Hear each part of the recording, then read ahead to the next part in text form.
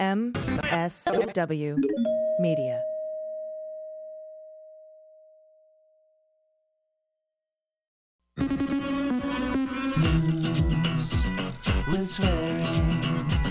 Stop the presses!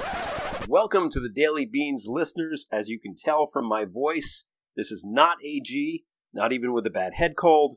This is Greg Olear, host of Prevail, filling in last second with the intro. AG is not able to make the show. She's absolutely fine. She will be back on Monday. She asked me to give you a quick little introduction. Then instead of the Daily Beans, we're going to run Prevail. I feel a little bad because she picked a heck of a day to miss. I mean, so much news going on. But any kind of analysis of the bombshell report that Putin and his cronies did, in fact, have a secret meeting to plot how they were going to screw with our election, that's going to have to wait till Monday. It's just going to have to wait. And that's okay, because I'm sure that between now and then there's going to be even more stuff that's going to come out that's going to be even more demanding of AG's awesome expert analysis. So, meantime, she sends her love, and now, Prevail.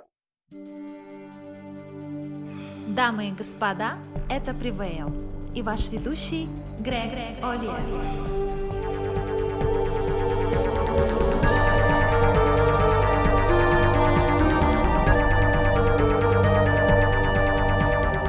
I'm Greg Olear. This is Prevail. Welcome to the program. We've got a terrific show today. Arthur Snell is here.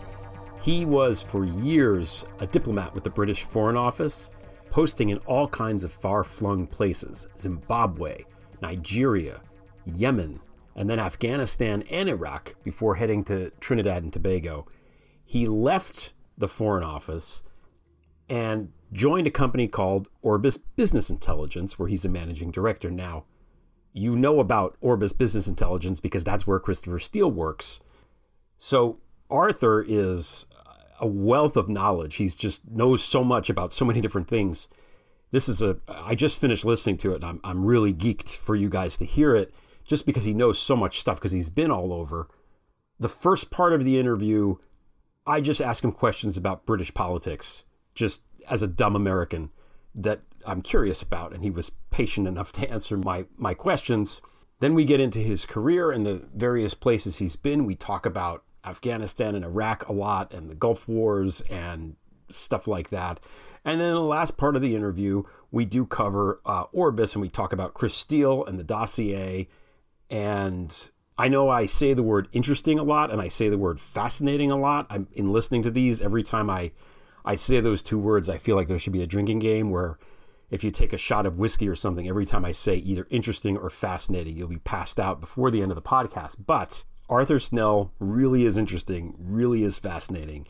This really is an interesting, fascinating interview. So I'm going to stop talking so that we can get right to it. We'll be right back with Arthur Snell. This is CNN Breaking News. Hi, I'm Jeffrey Tubin, Senior Legal Analyst at CNN. As you may have heard, I'm back on TV now, 8 months after getting caught masturbating during a Zoom call. I know what you're thinking. Why was the camera pointed at my junk and not my face? And what was so stimulating in that Zoom call that compelled me to do that right then and there? Are the New Yorker staff writers really so arousing? And seriously, why wasn't the camera on my face? Well, now that I have my TV job back, I can almost certainly guarantee I will not be exposing myself like that again.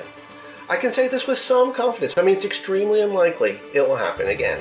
So you don't have to sit there watching me, wondering where my hands are and if I'm going to give my magic lamp a little rub. It's totally fine. In other news, my publisher has announced that subsequent editions of my book about the Supreme Court, The Nine, will now be titled The 3.5. This is Jeffrey Tubin, CNN, and now back to Prevail.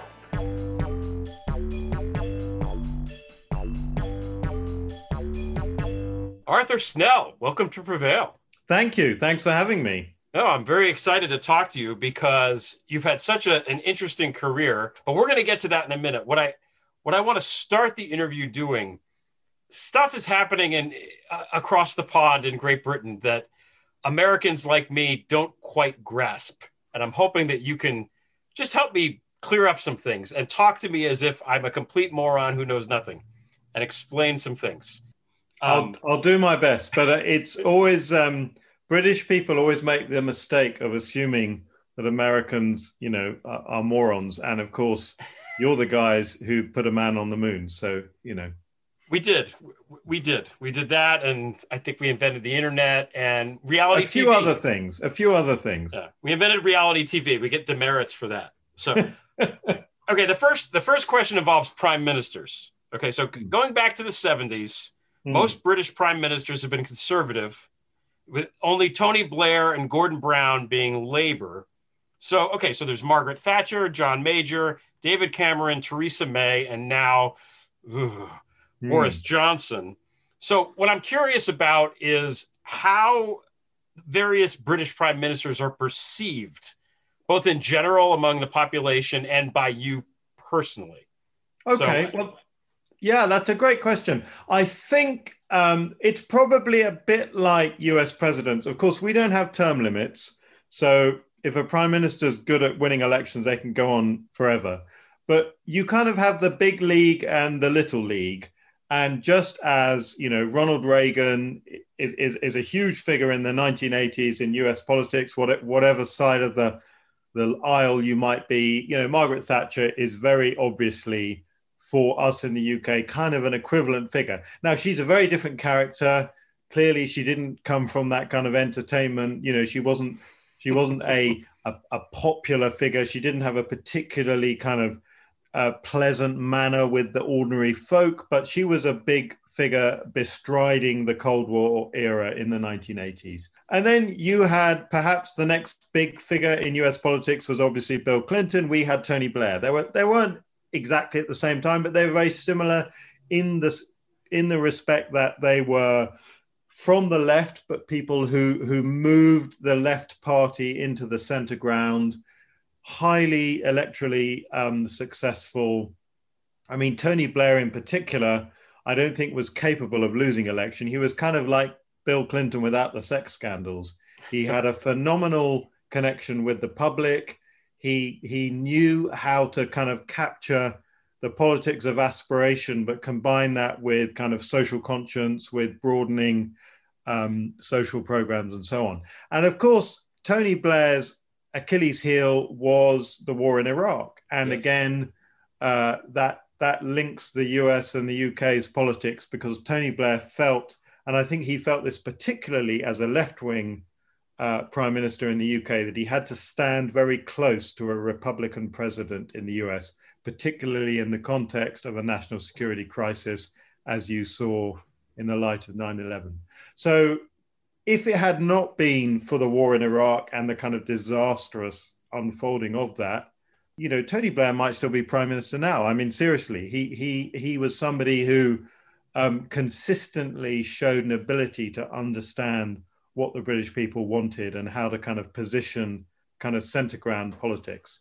So we can blame George W. Bush for Tony Blair not being prime minister right now. Okay. I'm willing to do that. All the other stuff. Yeah. And I think it's probably fair to say that since Blair, we've had a series of slightly kind of second tier leaders. That's where perhaps our paths have diverged as a country. We've never had somebody like President Obama, who came from a minority community and came to national leadership. David Cameron, very privileged. Again, he was kind of Blair for the Conservatives, our sort of GOP equivalent. He tried to pull that party to the center, but ultimately his leadership exploded over the Europe question. Theresa May, Gordon Brown, very short periods at the top. And now we have Boris Johnson, Britain Trump. It's not just the hairstyle.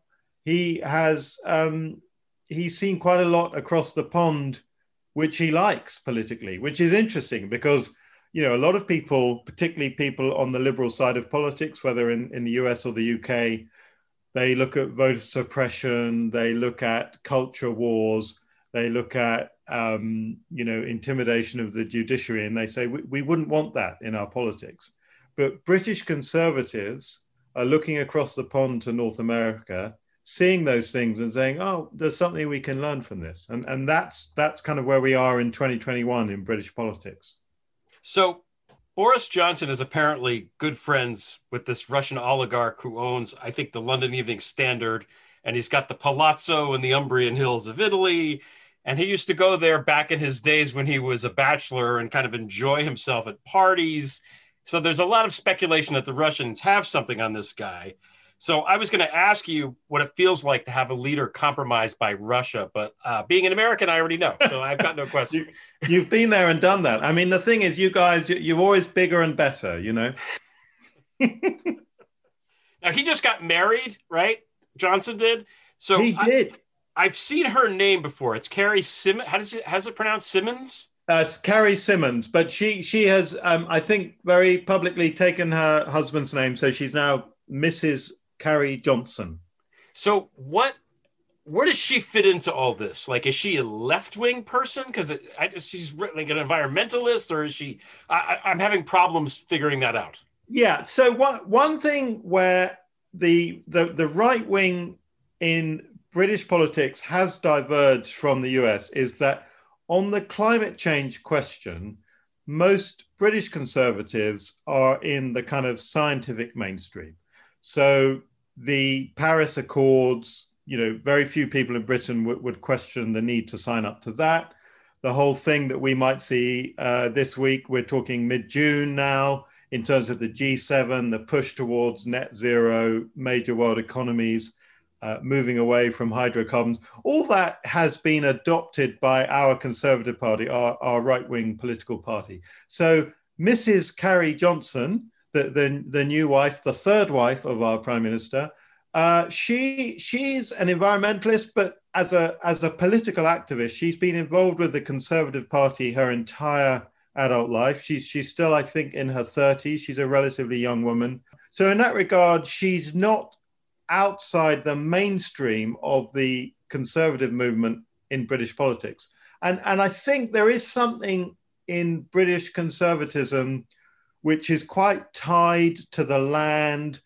As you know, we're an old country. We have these rich families who've owned property for centuries through the generations. So I think there's a degree to which some parts of environmentalism in Britain fit quite easily with a kind of conservative idea of stewardship of the land and this kind of, you know, historic resonances.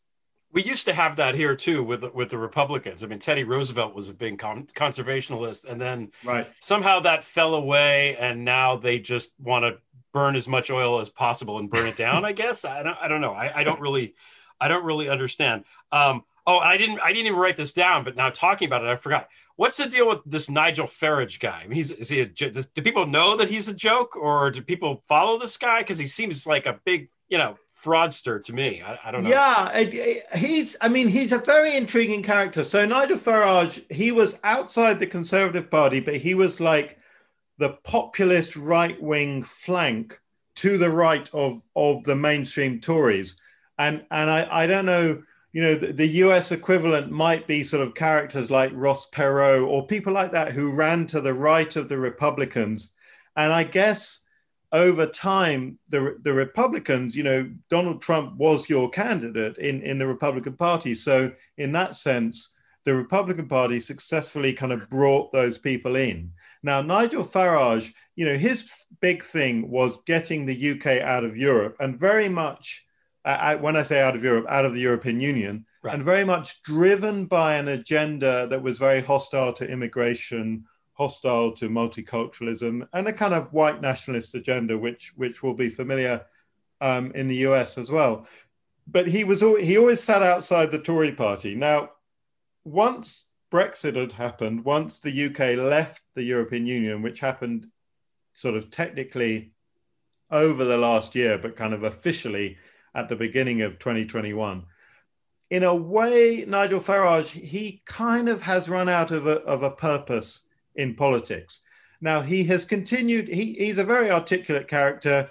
As I understand it, he has a little bit of a sort of following in the US on the kind of talk shows, and he pops up on Fox News and places like that. So he's quite a kind of talented communicator, but he's sort of run out of things to talk about.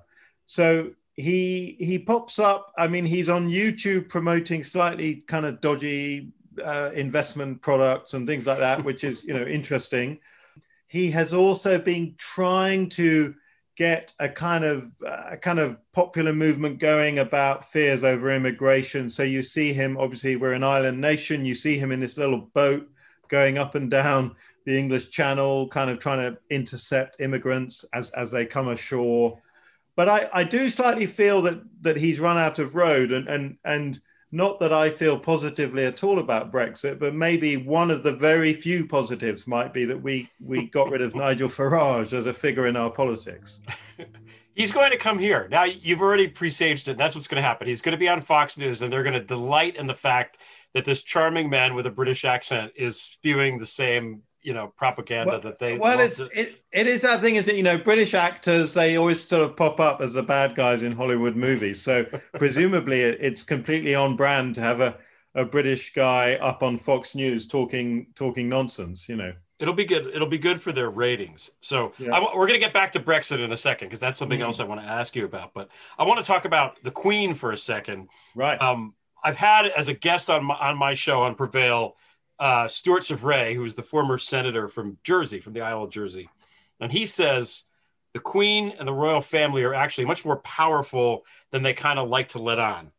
And my sense, just going by what he's saying and kind of reading the tea leaves a little bit, is that when it serves their purpose to, be powerful, they're powerful. But when it serves their purpose to say, oh, no, we're not allowed to do that because of decorum or rules or tradition or whatever, they do that too. So what is her actual role in your view? Well, it's very interesting. She has, as you'll be well aware, has been our head of state since 1952, which is just an incredible span of time.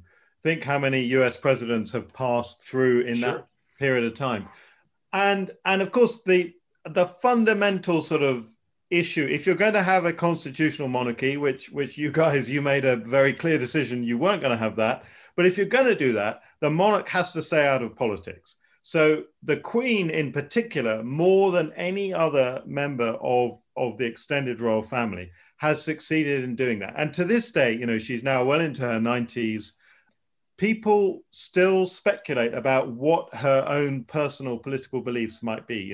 Is she, obviously she comes from huge privilege, literally 1,000 years of royal blood, but maybe, some people speculate that she's quite a kind of liberal in her own personal inclinations. I genuinely don't think I have an opinion there. But what is interesting and I think challenging for anyone who is a believer in the monarchy in this country is that her son, Prince Charles, who has had the longest job interview in the world. He's now well into his 70s and he's waiting for the only job he's ever going to be allowed to have. He does appear to have political views. He is known to kind of correspond with government ministers. He again has been quite involved with kind of environmental questions and also cultural questions, often to do with sort of art, architecture, those kinds of issues. So I think that the challenge for a monarchy in the 21st century is that everybody everywhere has opinions. We have social media, we have all the 24-hour news, we have all these things. And the Queen has been incredible because she has never, ever sort of allowed an opinion of hers to seep out. But it is not hard to divine some of the opinions of her son, our next head of state. And I think that in that lies a potential, I don't want to say a constitutional crisis, but certainly for us, a constitutional challenge about how a non-political constitutional monarchy operates in the era of social media and 24-hour news. It's going to be interesting now. I'm not a monarchist myself, but I think it's going to be fascinating when they have a coronation, just because they haven't had one since I think 53 was the coronation. So anybody that was even involved with that is either dead or super duper old. They're going to have to just go with notes and all this stuff. And I thought the wedding was good TV. That's going to be good TV, Well, right. I mean, that's the thing. It's amazing TV, and it taps. And even I'm as a British man. I'm not a particularly kind of monarchist guy, but there's something about when they've all got their fancy clothes on and they're in the cathedral and, you know, these huge ceremonies that it kind of, most British people, I think, and a lot of people around the world feel this kind of sense of kind of emotional connection. It's a bizarre institution. You wouldn't create it if you were founding a new democracy, as you guys did. But we have this institution, and certainly in the personage of Queen Elizabeth II, I think the institution has sort of proved, in the absence of any other better thing, that it is the right institution for our country. But I make no assumptions about the longevity of the monarchy when it's not Queen Elizabeth. I think it will be very difficult. And this isn't even about the personalities individually, but it's about people who grew up in a different era. She grew up in a time when nobody was asking her personal opinion on anything. So she didn't come tainted with all these issues. Whereas Prince Charles, whatever one's opinion of him, he has grown up in an era when he's been interviewed hundreds of times. You know, his opinion on all kinds of things is there. And the media has become much more cynical in that period. So even if you're like a fervent monarchist, I think you would accept that it's much harder to be a king in the 21st century than it was to be a queen in the second half of the 20th century. I think that's fair. So talking about the Queen and the lack of political positions, now I want to go back to Brexit because I know that she's not supposed to say anything, and that clearly her personality is such that she doesn't want to say anything. She wants to be completely a blank. And there's lots of good reasons for that. But I wonder about Brexit. I wonder if with Brexit, if that maybe should have been a case where she was like, you know what, I'm going to say something about this, just because it's such an unprecedented decision for the country. And if she did come out yay or nay, if it would have made a difference. I don't know. Well, it's a very interesting question because in a way there was a precedent. So David Cameron, who, you know, now is particularly on those people in Britain who are of the pro-Europe side, he's kind of consigned to the dustbin of history as the man who brought the Brexit referendum. He held two referendums. And in a way, one of them may have been even bigger than Brexit. And that was a referendum on Scottish independence, which happened in 2014. Now, in the end, a majority of Scottish people voted to stay in the UK. But something amazing happened. And it's almost to contradict what I talked about just now. During that campaign, right at the end, when actually the polling was quite, you know, evenly balanced, the Queen made a kind of statement. Now, she's not been Queen for 70 years for nothing. She didn't kind of lay it out. She didn't say, "Hey, Scotland, don't you dare vote for independence." But she just said she hoped that people would think very carefully as they made this big decision. And now, I can't judge, obviously, whether or not that had an impact on individuals when they were inside the polling booth, but the Scottish people voted with a fairly clear margin to stay part of the UK. And, you know, this is very significant. This would have been the end of the country that exists as Britain, that has existed since the beginning of the 1700s, you know. So the import of that referendum, we shouldn't kind of underestimate. Now, when it came to Brexit, the Queen didn't say anything. And as you rightly asked, Greg, you know, should she have made some kind of observation statement? Now, part of the thing is, it's not, I don't have a clear idea of where her views would have sat on this question. That was my thing. You know, where do you, yeah. And so if you try to make an assessment just based on kind of what the facts are in the open source, as it were, the Queen clearly, you know, all the European royal families are related to each other. She's got German heritage. You know, the Russian royal family were her cousins before they were booted out. Her late husband, Prince Philip, which was from the Greek royal family, were also distantly related. So on one level, you could say, well, she's completely European. All these monarchs are interrelated. On the other hand, coming back to something we touched on earlier, the kind of traditional British conservative landowner hereditary elite in this country has often felt, partly because of being an island country, partly because of the English-speaking world being geographically different to continental Europe, the English-speaking world, of course, the US, Canada, Australia. There is a sense in which people from the British elite have traditionally seen themselves as quite separate from Europe. And when the Queen was a young queen, she was very close to President Kennedy. She was close to Prime Minister Trudeau of Canada. So it may be when she looks at the people who influenced her in her early stage of her life, she doesn't think about continental Europe. I genuinely don't know the answer. I know that she speaks French well. I know that her husband, Prince Philip, he was a true European, born German, Greek. He had Danish heritage. It's very hard to know. And one of the things that is very sad about the recent turn in British politics is the Europe question has become very, very toxic.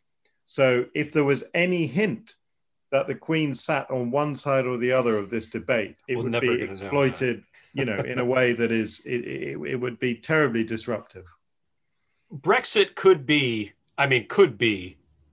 the death knell of certainly the British Empire, of Great Britain as this big superpower. We don't know what's going to happen, but you mentioned the Sky forgot about the Scottish referendum, and yeah, her saying something about that and not about Brexit suggests to me that she kind of preferred to leave. But now maybe Scotland leaves to join the EU. No, yeah, that could happen. It could well happen, and it would be 100% thanks to Brexit, right? Because ultimately, the deal that Scotland had. And it seems so mad now because the timing was not very distant. But back in the time that the Scottish were voting to remain part of the UK, the prospect of the UK leaving the EU felt very distant. It did not seem like a serious idea. And so Scotland's view was, we are better off with the UK in the EU context. The deal is completely different now. If you're Scotland now, it feels like a very different proposition. Right. I know it has a lot to do with fisheries and stuff like that, so we don't need to get into the fisheries. No. Who cares about fish? Right? But please let's not. So I've done, since I started writing about Trump and covering this stuff, and also since I started doing this podcast, which is a later iteration of my work, I've learned a lot about Russia and money laundering and all this kind of stuff. So first of all, Brexit is a Russian op. I think the Brexit op and the Trump op are the same thing. I think Putin was trying to destabilize basically Western Europe by taking it to the two leaders of of NATO, basically. Yeah. So I'm seeing there's a lot of Russian money pouring into the city of London. People are calling it Londongrad. Yeah. One of the big wealthy oligarchs owns, the Chelsea football team. There's a lot of Russian money there. How big of a threat? And also there's Russian nationals coming to the UK and killing people in sovereign British territory, which that's kind of a Rubicon line that Putin now has crossed. It ought to be. Yeah. How big a threat, in your view, is Putin to the UK? Well, I think he's a huge threat. And I think if you think about 2016 may have been Putin's best year because he had two huge, epic kind of Olympic gold medal successes. He won the Brexit election. And then actually, I would never, as a Brit, make any assumptions about the influence of my country on a much bigger country, the USA. But it is certainly true that Donald Trump talked a lot about Brexit as a kind of case study, about the improbable kind of populist nationalist message that don't let anyone tell you that people like us can't win. And it put a kind of fire into the bellies of some of the people around Trump. So if you're Putin, 2016 was an incredible year. You got the Brexit vote and you got your man in the White House. Now, in terms of the specifics of what was going on in the UK in terms of Russian influence, like all these things, some of it is very hard to put your finger on, but some things are absolutely clear. One is that a huge amount of Russian money has flowed through the City of London. And let's not forget that the City of London, which is, financial district, just like Wall Street or whatever, is the kind of the front, is the vanguard of a much longer tail. And the UK, the British Empire, to the extent that it exists at all anymore, exists in these strange little offshore finance territories, places like the Cayman Islands, the British Virgin Islands, Jersey, Isle of Man, whatever. All these little places that they're too small to be independent countries, so they remain under the British umbrella, and they operate as offshore money laundromat hubs. And the City of London, because actually no banker wants to go and live on a little island somewhere, so they live in London. They do all their operations in London, but they might be operating with resources that are domiciled in one of these offshore hubs. And Russian oligarchs have found this an incredibly attractive and useful platform for taking money out of Russia, money which has probably been illegally or certainly unethically acquired, and laundering it through the British system.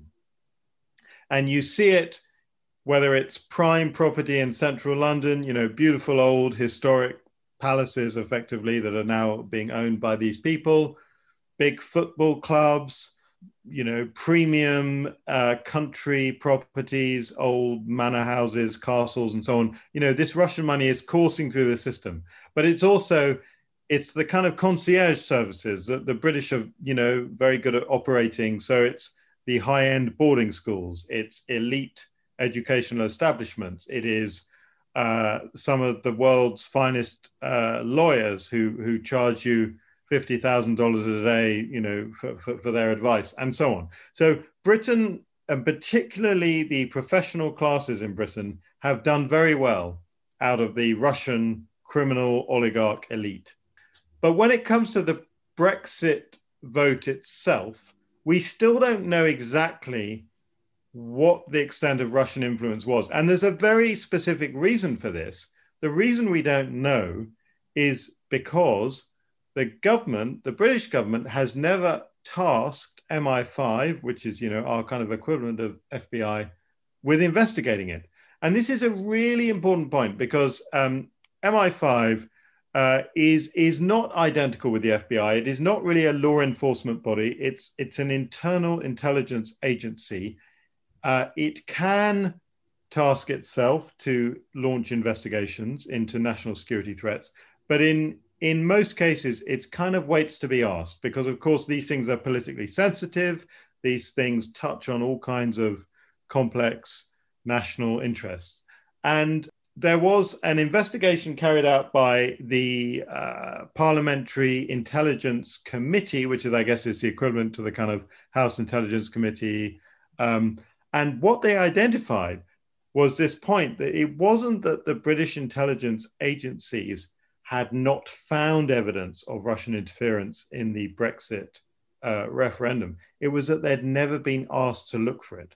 But there are little pointers. There are little chinks of light in this kind of dark sheet, which help us to sort of understand. So one or two things. So Aaron Banks is a British businessman. He's a millionaire, high net worth guy, owns some insurance businesses.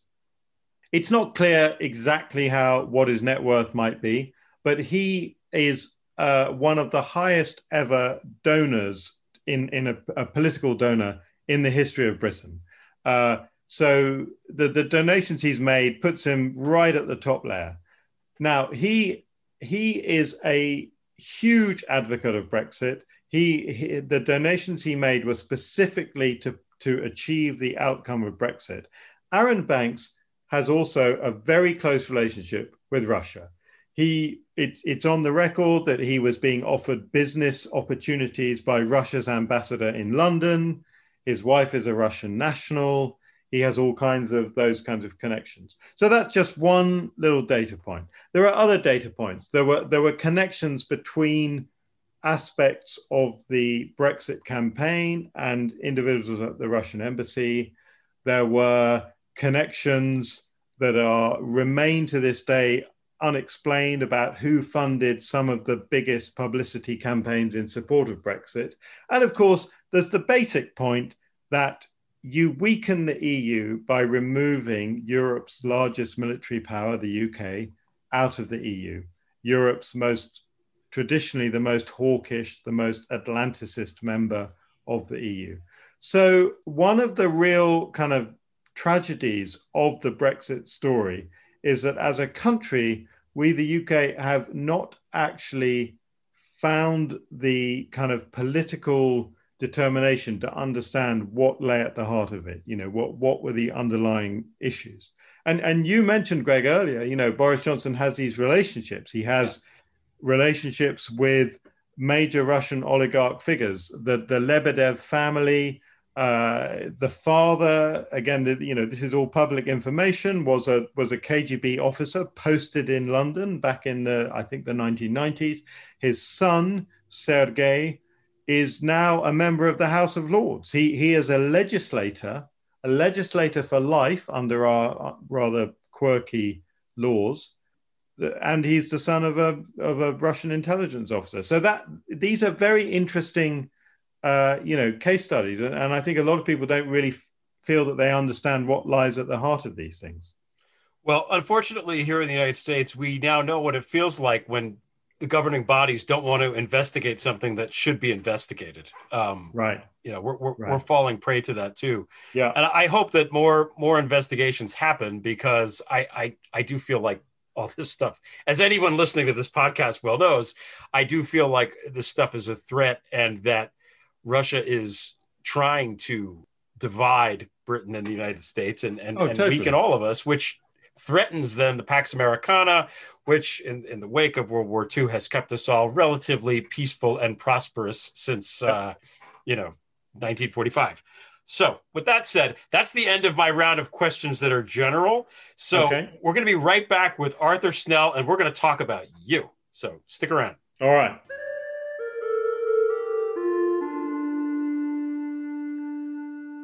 All right, we're back with Arthur Snell. Now I want to talk about your personal experience, because it's really fascinating. In your time at the Foreign and Commonwealth Office, you were posted to Zimbabwe, Nigeria, Yemen, Iraq, and Afghanistan, and then to Trinidad and Tobago, where you were the High Commissioner.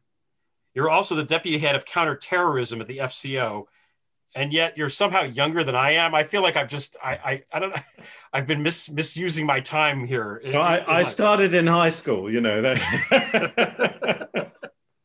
So, of all the places that you've been, what's your favorite? I would guess Yemen, based on an interview that I heard of you. But well, you're absolutely right, Greg. Yes, Yemen. Of course, now in 2021, people hear Yemen and they think of starvation, civil war, disease, children dying in the thousands, and it's a terrible tragedy. But Yemen is an amazing country. For those who are not very familiar, it's the southern shore of the Arabian Peninsula. It's a country with an amazing history. It has beautiful architecture. It has a mosaic of different cultures within that one country. It has an incredible history. And it also has landscapes that they're almost like kind of landscapes you see in a Star Wars movie, you know, incredible mountains, canyons, wildlife, you name it. It's a beautiful, beautiful country. I was very lucky to live there at a time of relative stability. I mean, Yemen has always faced these challenges of kind of internal strife, but I was able to travel around the country to see a lot of its kind of majestic beauty, and it remains has a very kind of powerful hold on me. Sounds great. Yeah. I hope everything settles so we're one day able to travel to these places. Well, yeah, I mean, Yemen is totally it's kind of like it's the place that tourism needs to discover. You know, I mean, obviously, I'm not going to tell anyone to try going there now, but it really is a place that would, in another parallel universe, be an amazing kind of tourism hub, because it has so much to offer. Interesting. So I wouldn't have thought that the topography was so interesting. Now, Zimbabwe, before you got there, suffered through one of the worst bouts of hyperinflation since basically the days after the Second World War. Yeah. The hyperinflation is when the inflation percentage is so great that they have to keep printing more and more money of higher and higher denominations. They wound up printing $100 trillion bills, which is the highest denominated bill ever that was in circulation. And eventually the whole money system collapsed, and they had to just use the South African rand and a combination of foreign currencies, which I think, was that the case when you were there? They have no currency. It was just kind of unfolding. So it was, you definitely wanted to use a foreign currency, US dollar, UK pound, South African, whatever. And it was an extraordinary tragedy. You had people, corrupt political leaders who themselves had access to hard currency, lying to the populace, saying, the Zimbabwe dollar, we can all be proud, kind of creating this kind of fake nationalism story. But effectively, they just printed money to the point that it became as worthless as toy money in a Monopoly board game. It was just useless paper. And it was an entirely political activity, because Zimbabwe, it's not a hugely wealthy country, but it's a country that has assets it can export. It has gold, it has diamonds, it's an exporter of tobacco and other agribusiness products. So there's no reason why their currency should be worthless. But in the end, a corrupt and cynical government made it worthless. And that was tragic. So Afghanistan, you're in Afghanistan. And Afghanistan it's really a tricky place. I've done a lot of reading on it because I was writing a novel that I needed information about. So I read some scholarly books on Afghanistan, one called The Fragmentation of Afghanistan. And well, before I get to that, I was reading a while ago the first Sherlock Holmes novel. Right. And Watson in the Sherlock Holmes book comes home from Afghanistan, where he's been a soldier. He's been wounded in the war in Afghanistan. So you're reading this like, oh my God, when did he write this? Yeah. And we tend to forget that the British lost badly in Afghanistan. That's right. We'd been there before. You might say we didn't learn our lesson. They call the place the graveyard of empires. So traditionally across the board, Alexander the Great couldn't get in there and conquer it. Britain couldn't do it. The Russians could. Then the Soviet Union couldn't do it. They collapsed because of Afghanistan. Obviously, the United States is now pulling out of Afghanistan. In this book, The Fragmentation of Afghanistan, what I read was that the situation there was so chaotic, or not even chaotic, anarchic, where it's just this chaos of women being raped all the time and just horrible bloodshed and weird tribal wars, so that when the Taliban took over, as horrible as the Taliban were, life actually improved because they protected the women and they got rid of the drugs. And it's hard to really wrap your mind around that when you're sitting comfortably in a Western country. You were in Helmand province, which is the most dangerous place to be there. Yeah. So how do you view the war effort now? And what do you think the West should do going forward? What's your thoughts? Well, I think the place to start is back in 2001. And obviously, the 9/11 attacks, devastating mass murder on US soil, New York, Washington, and so on. It was both understandable and also appropriate that the US took some action.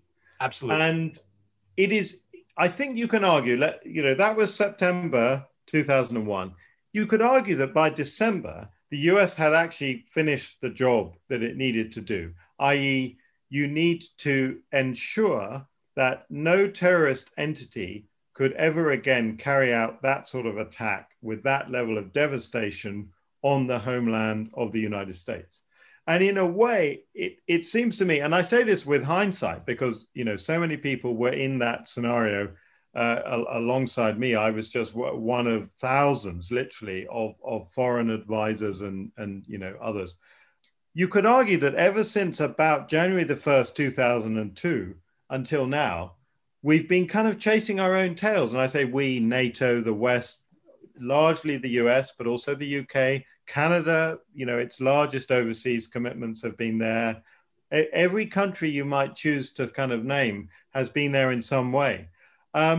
Because part of the problem is, once you've kind of removed Al-Qaeda from the battle space and pushed the Taliban out of the major cities, and as I say, that was achieved within a very short space of time at the end of 2001, then you get stuck in a much more complicated debate question, which is a decades-long question about who controls Afghanistan, what their values are, and how that relates to the regional powers. So one of the key questions here is Pakistan. Pakistan has for decades, ever since the 1990s, been the key supporter of the Taliban. Now, the reason they've done that, because they see it as a strategic counterweight to the ever-growing rise of India as both an economic and a military power in South Asia. So the problem that we have, and I remember this very acutely during the George W. Bush era, was that you had Pakistan incredibly helpful and supportive to the US on counterterrorism, literally to the point of offering up key members of Al-Qaeda, at the same time as supplying the Taliban with weapons, logistics support, intelligence, you name it. And of course, when under President Obama, the CIA and SEAL Team 6 finally located and neutralized Osama bin Laden, they found him in Pakistan, in a city basically run by the Pakistani army. And I'm not saying that he was there literally at the behest of the Pakistan military, but you start to see this kind of double game that was played very successfully by the Pakistanis over a 20-year period. But then returning to Afghanistan, what is it we want to achieve? You've talked very, movingly about the plight of women in Afghanistan. To be a woman, particularly in a rural Pashtun-dominated area of Afghanistan, is to live a nightmare, according to anything that I would understand as a father of a teenage daughter or anyone living in the West that has respect for women's rights. But we as Western countries, I think, have demonstrated comprehensively that we have no way to change that situation. I mean, we've literally thrown trillions of dollars at the problem. We have lost thousands of brave soldiers, in stabilization and other operations.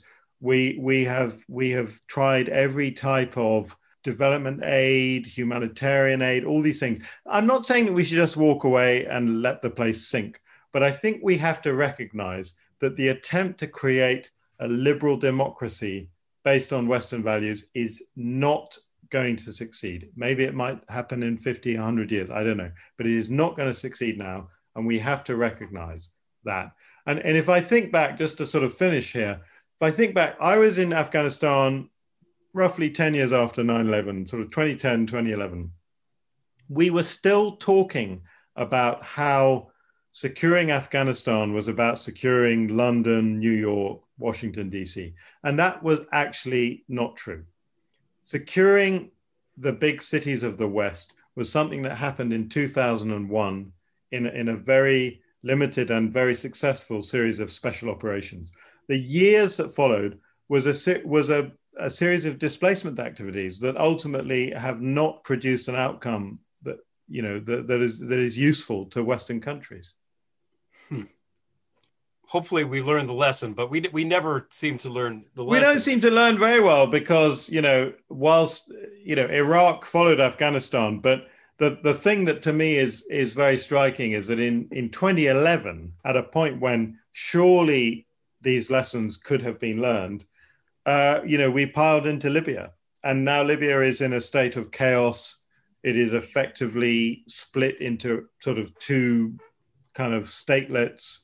All of the things that should have been obvious from the situation in Iraq and the situation in Afghanistan appear. I'm not saying they're identical, but so many lessons appear to be relevant from the situation in Libya, and yet the same mistakes were made. Yeah. I've been thinking a lot lately about the first Gulf War, because at that time I was a senior in high school and I just turned 18, and everyone was like, "Oh no, we're going to get drafted and go to this." I mean, that obviously didn't happen, but so I wasn't really equipped, I think, to look at it from a geopolitical sense.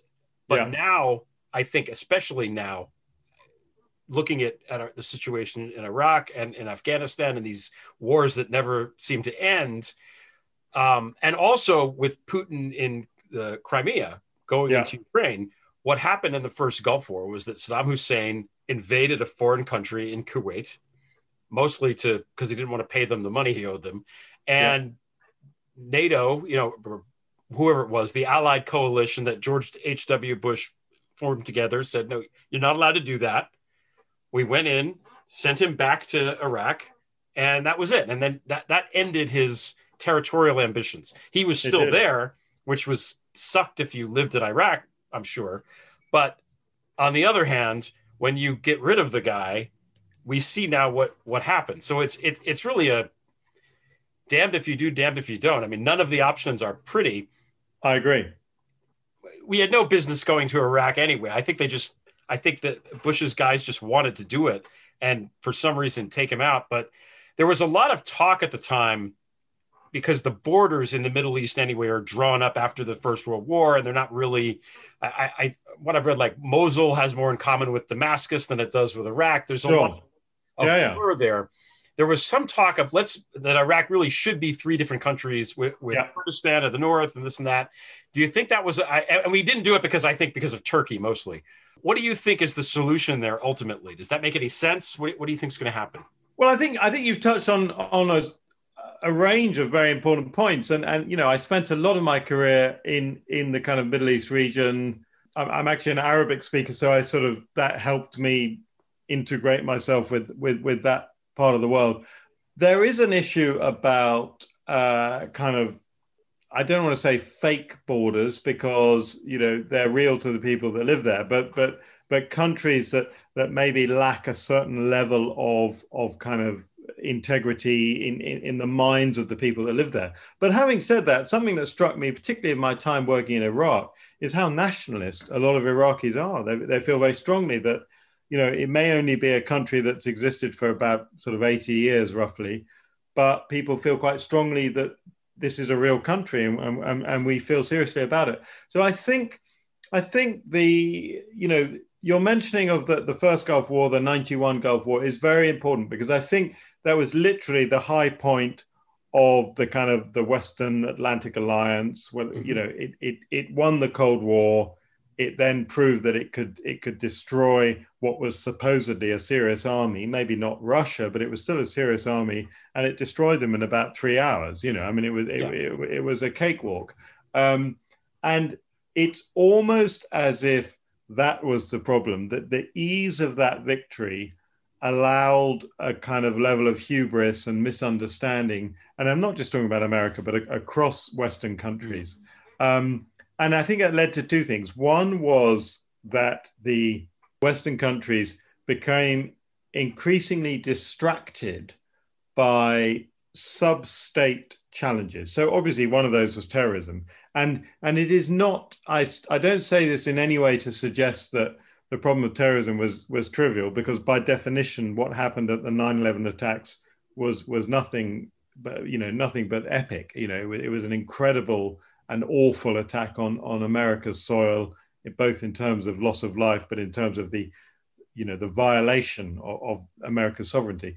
But I think that countries in the Western Alliance and America particularly failed to keep an eye on wider issues that mattered. And so during the period that America, Britain, to some extent, Australia, France, a range of kind of NATO, Western allies were getting stuck with these kind of endless counterinsurgency struggles and ultimately not winning. We were not winning those fights, partly because we didn't know what the end state was. We didn't know what we wanted to win. But while that was going on, Russia and China in particular were learning lessons. They were looking at how we failed. They were looking at the weaknesses of their own militaries. Let's not forget that the Iraqi military was very, very close to Russia. It had a kind of Soviet kind of conception of operations, and that China also had various links to quite a lot of the sort of the old players in the Middle East. So you had a lot of work that was going on in Russia and China, looking at the West struggles and thinking, well, what do we learn from this? What are the weaknesses? What are the kind of strategic gains that might come out of this? And so while we were kind of battling these these sort of ankle level problems, which, again, I'm not trivializing, but they were issues that they were not strategic existential threats to our countries. Right. You had two global powers slowly building up. And Russia, you could argue 2014 was their moment when they struck, they took Crimea, and they took it in a way that was basically a brilliant special forces operation. People weren't sure, is this an invasion or is it some kind of weird political demonstration? But at the end of the day, Crimea is now controlled by Russia. They've built a bridge onto mainland Russia. Who knows how that ends? But right now, Ukraine has no serious means of regaining that territory. At the same time, China recognized its weaknesses in terms of its navy, and it's created a blue water navy. So for the first time, basically in China's history, which, as we know, is thousands of years, they have a globally effective naval force that can counteract the United States Navy almost anywhere. Now, I'm not one of these people that thinks that somehow the US has kind of lost already. The US still has the world's greatest military by some distance, and a lot has to happen for that to change. But we have, as Western countries, I think, wasted a lot of time and effort pursuing threats that are partly threats of our own making. If we hadn't invaded Iraq, well, maybe half the terrorists that have existed in Western Europe wouldn't have existed. I mean, and again, that is not to justify any of these actions, but just to be realistic about, what the underlying causes are. No, I think you're right. I think that obviously, as you say, we don't want to trivialize. I was in New York City on 9/11, right. So I'm the last person that's going to trivialize what they did. Yeah. But that wasn't something that was this pervasive. School shootings are a problem because they happen all the time in the United States. Yeah. Terrorists flying airplanes into tall buildings in New York City is something that happened once and is very unlikely to happen again in light of all of the security measures that were put in place after. Right. Meanwhile, transactional organized crime continues apace. Yeah. And one of the main effects of 9/11 was that the entire or the lion's share of the intelligence apparatus and the law enforcement apparatus of the United States went from focusing on organized crime and started focusing on terrorism instead. Yeah.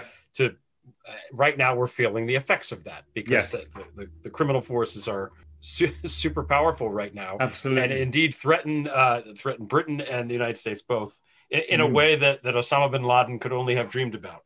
And the other point I wanted to make, what you said about Crimea, H.W. Bush, say what you will, it worked.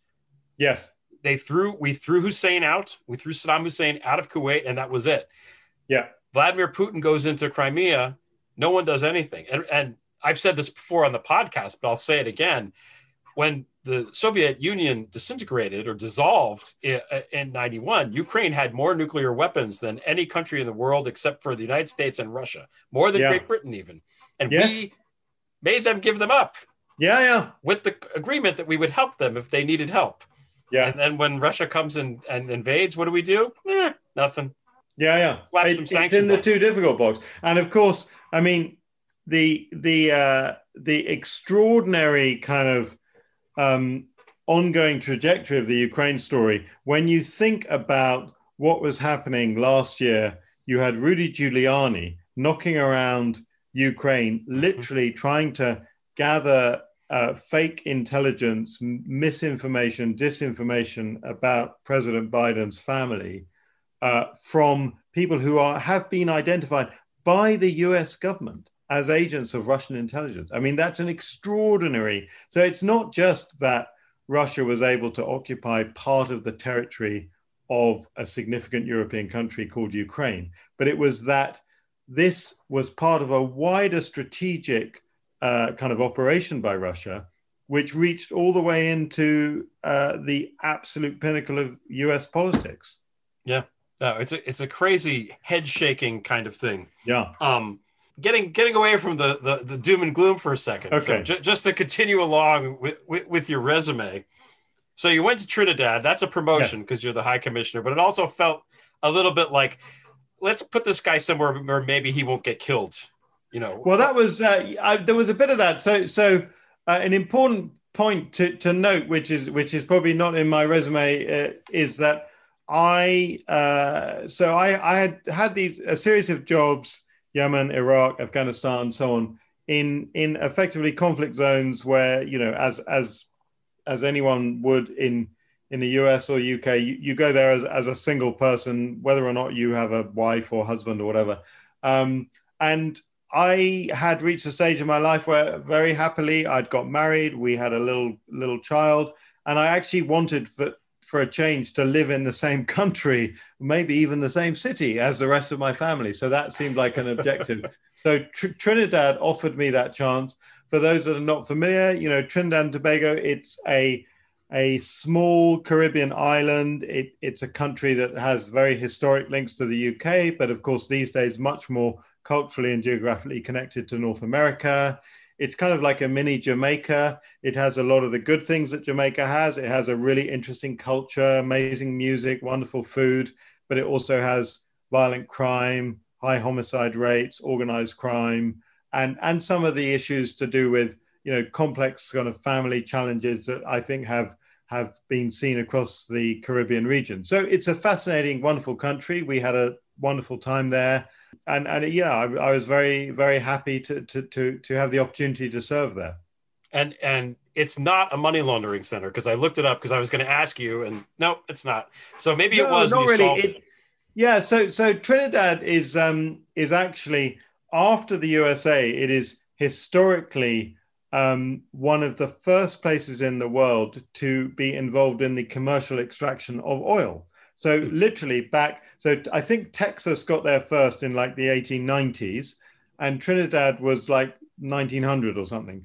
But within the British Empire, which was, you know, going on at that time, it became a very significant place. It doesn't seem very plausible for a small island, but it genuinely was a significant place for the extraction and development of hydrocarbons. And during World War II, it was very important to the British Empire that Trinidad would pump oil and ship it across the Atlantic to supply all that was going on with the war in Europe. So Trinidad has not been much of a kind of tourist destination, not much of a financial hub, but remains something of a kind of industrial, chemical, energy economy.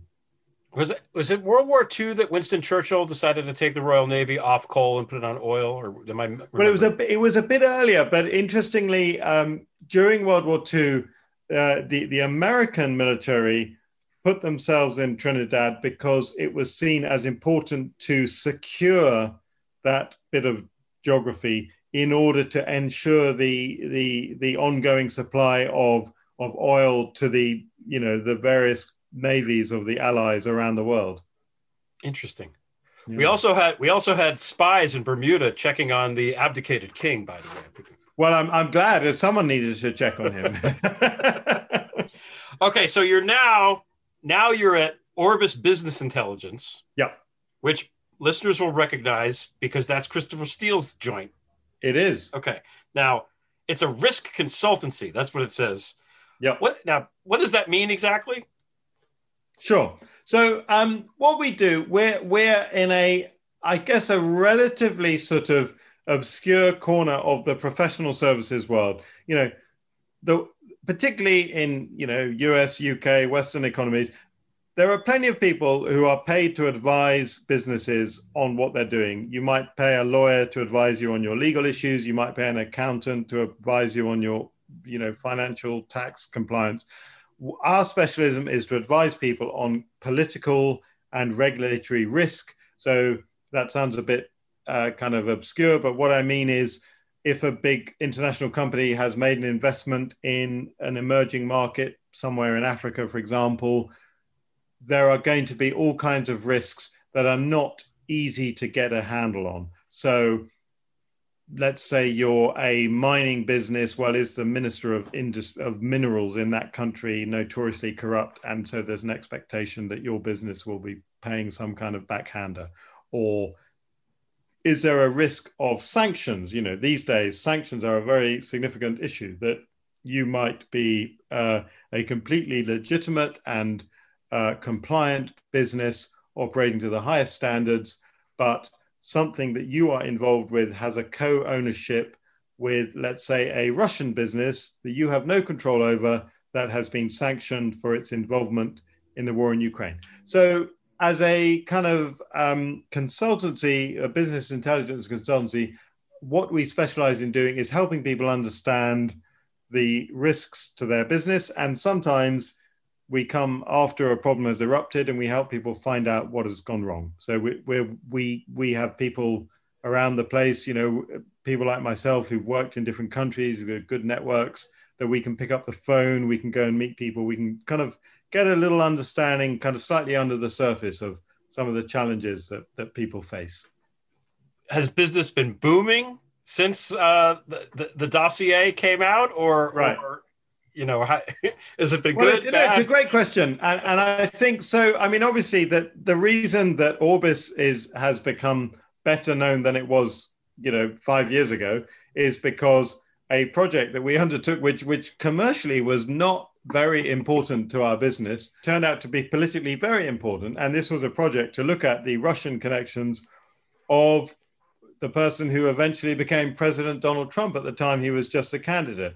And I should, reiterate for your listeners that a couple of things which are maybe obvious, but have been sometimes misunderstood. That we took this project on back in the day, I think it was 2015, 2016 originally, at a time when Donald Trump was one of a very wide field of Republican candidates, that right at the beginning of this process, the people who wanted to understand about Trump's links to Russia were actually other Republicans, albeit that then transferred on to the Clinton campaign, and that we did this work from a completely nonpartisan perspective.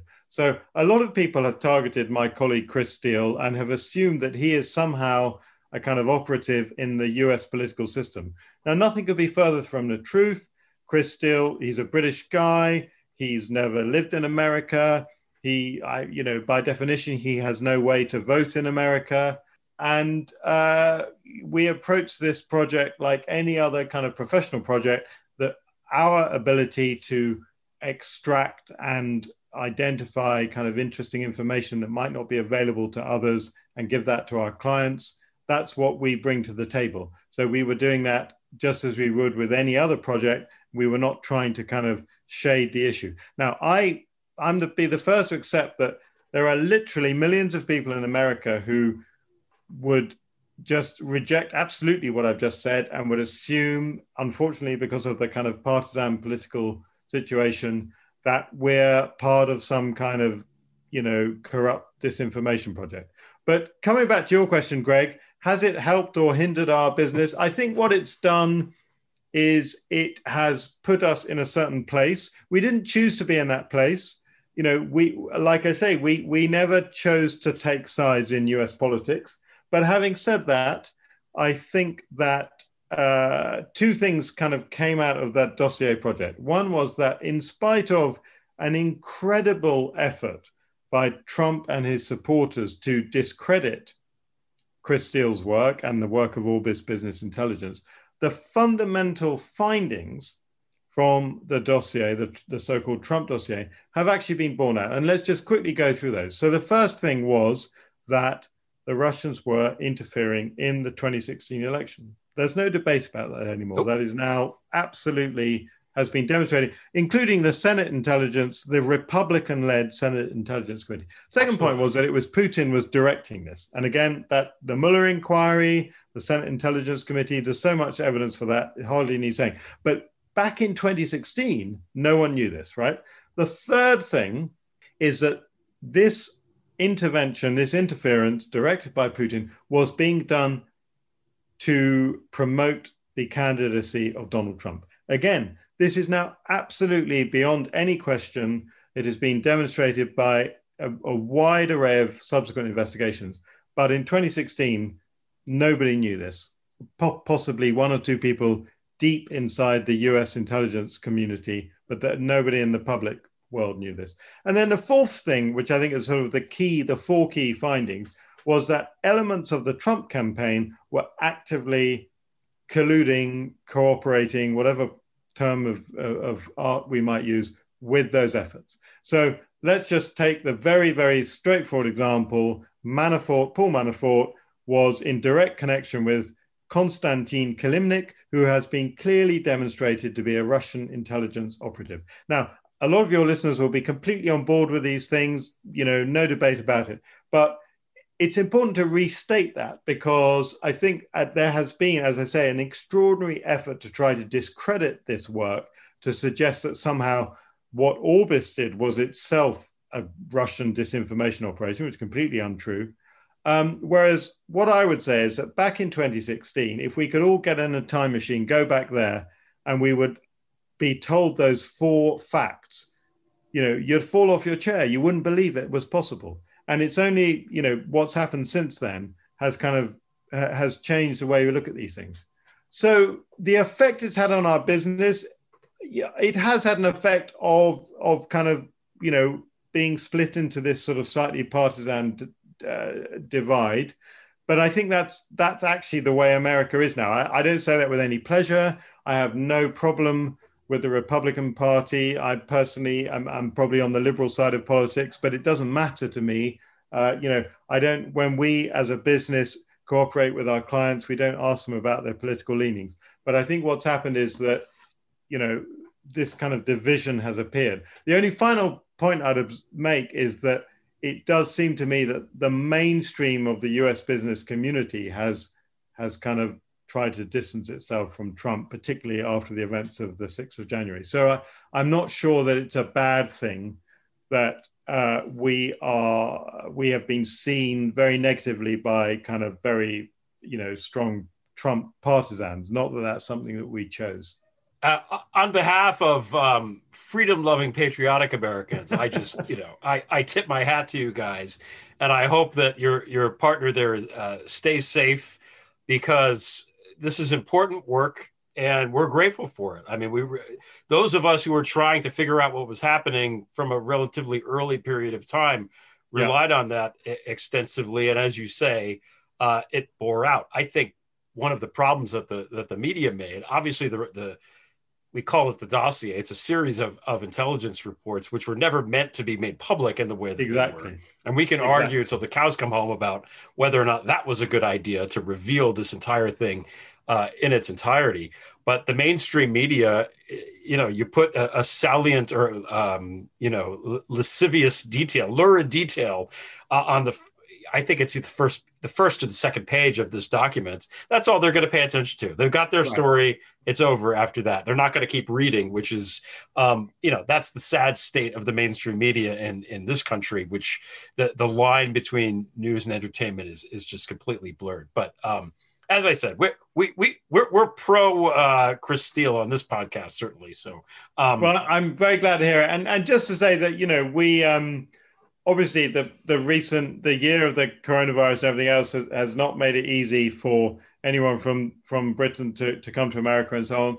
But particularly, now that President Trump is no longer in office, he's no longer able to manipulate the law enforcement and other agencies there. We remain totally engaged with America, as all of us in the management of the company are former officials. So by definition, our entire working life, we've been working with Americans in the field, in Afghanistan, Iraq, whatever.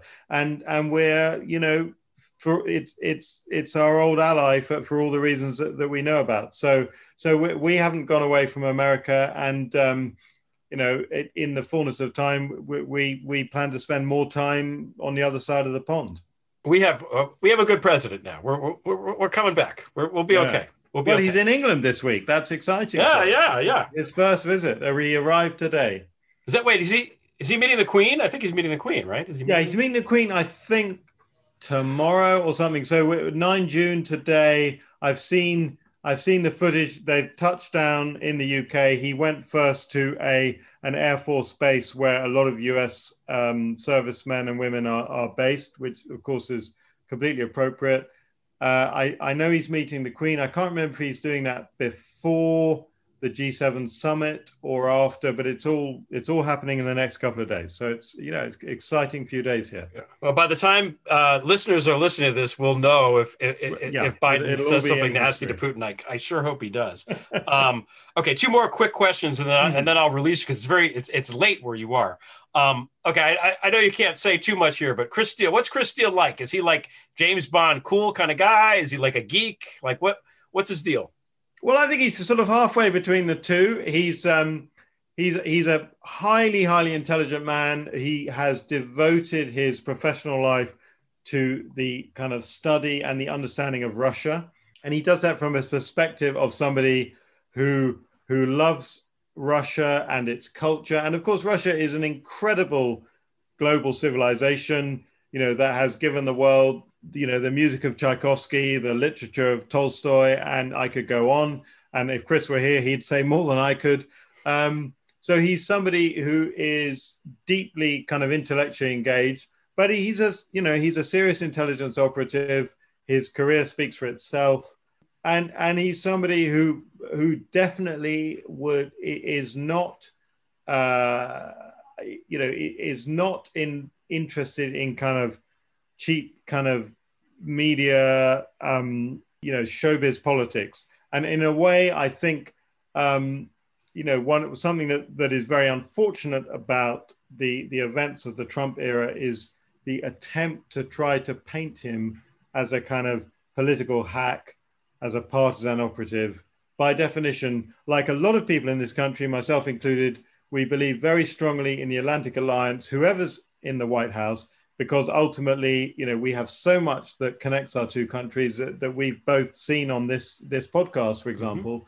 Mm-hmm. And it's not about, every country has politics, every country has political parties, campaigns, all that. I get that. But nobody in Orbis, and certainly not Chris Steele, ever would have dreamed of doing something to damage the United States. His objective was always to protect the United States. And I think ultimately history will judge him for having done that. Oh yeah, I don't think there's any question that he sort of went above and beyond doing that. So as I said before, we are grateful. At least I am. I speak for people listening here too. So Arthur Snell, this has been such a fascinating discussion. Thank you so much for joining me. Really appreciate it. Well, thanks for having me. And like all these things in 2021, I'm sorry we had to do it over a Zoom call, not in person. But if you're ever in the UK, or if I'm ever in your side of the pond, we must meet in person. I would very much enjoy that. Yes.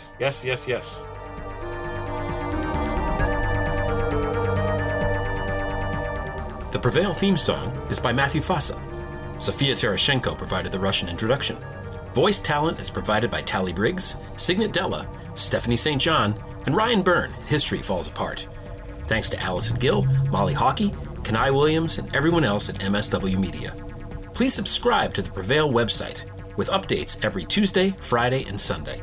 Visit gregolear.com, GREGOLEAR.com. If you enjoyed this podcast, please share it with a friend. Thanks for listening, drive safely, and don't forget to tip your server. Until next time, we shall prevail.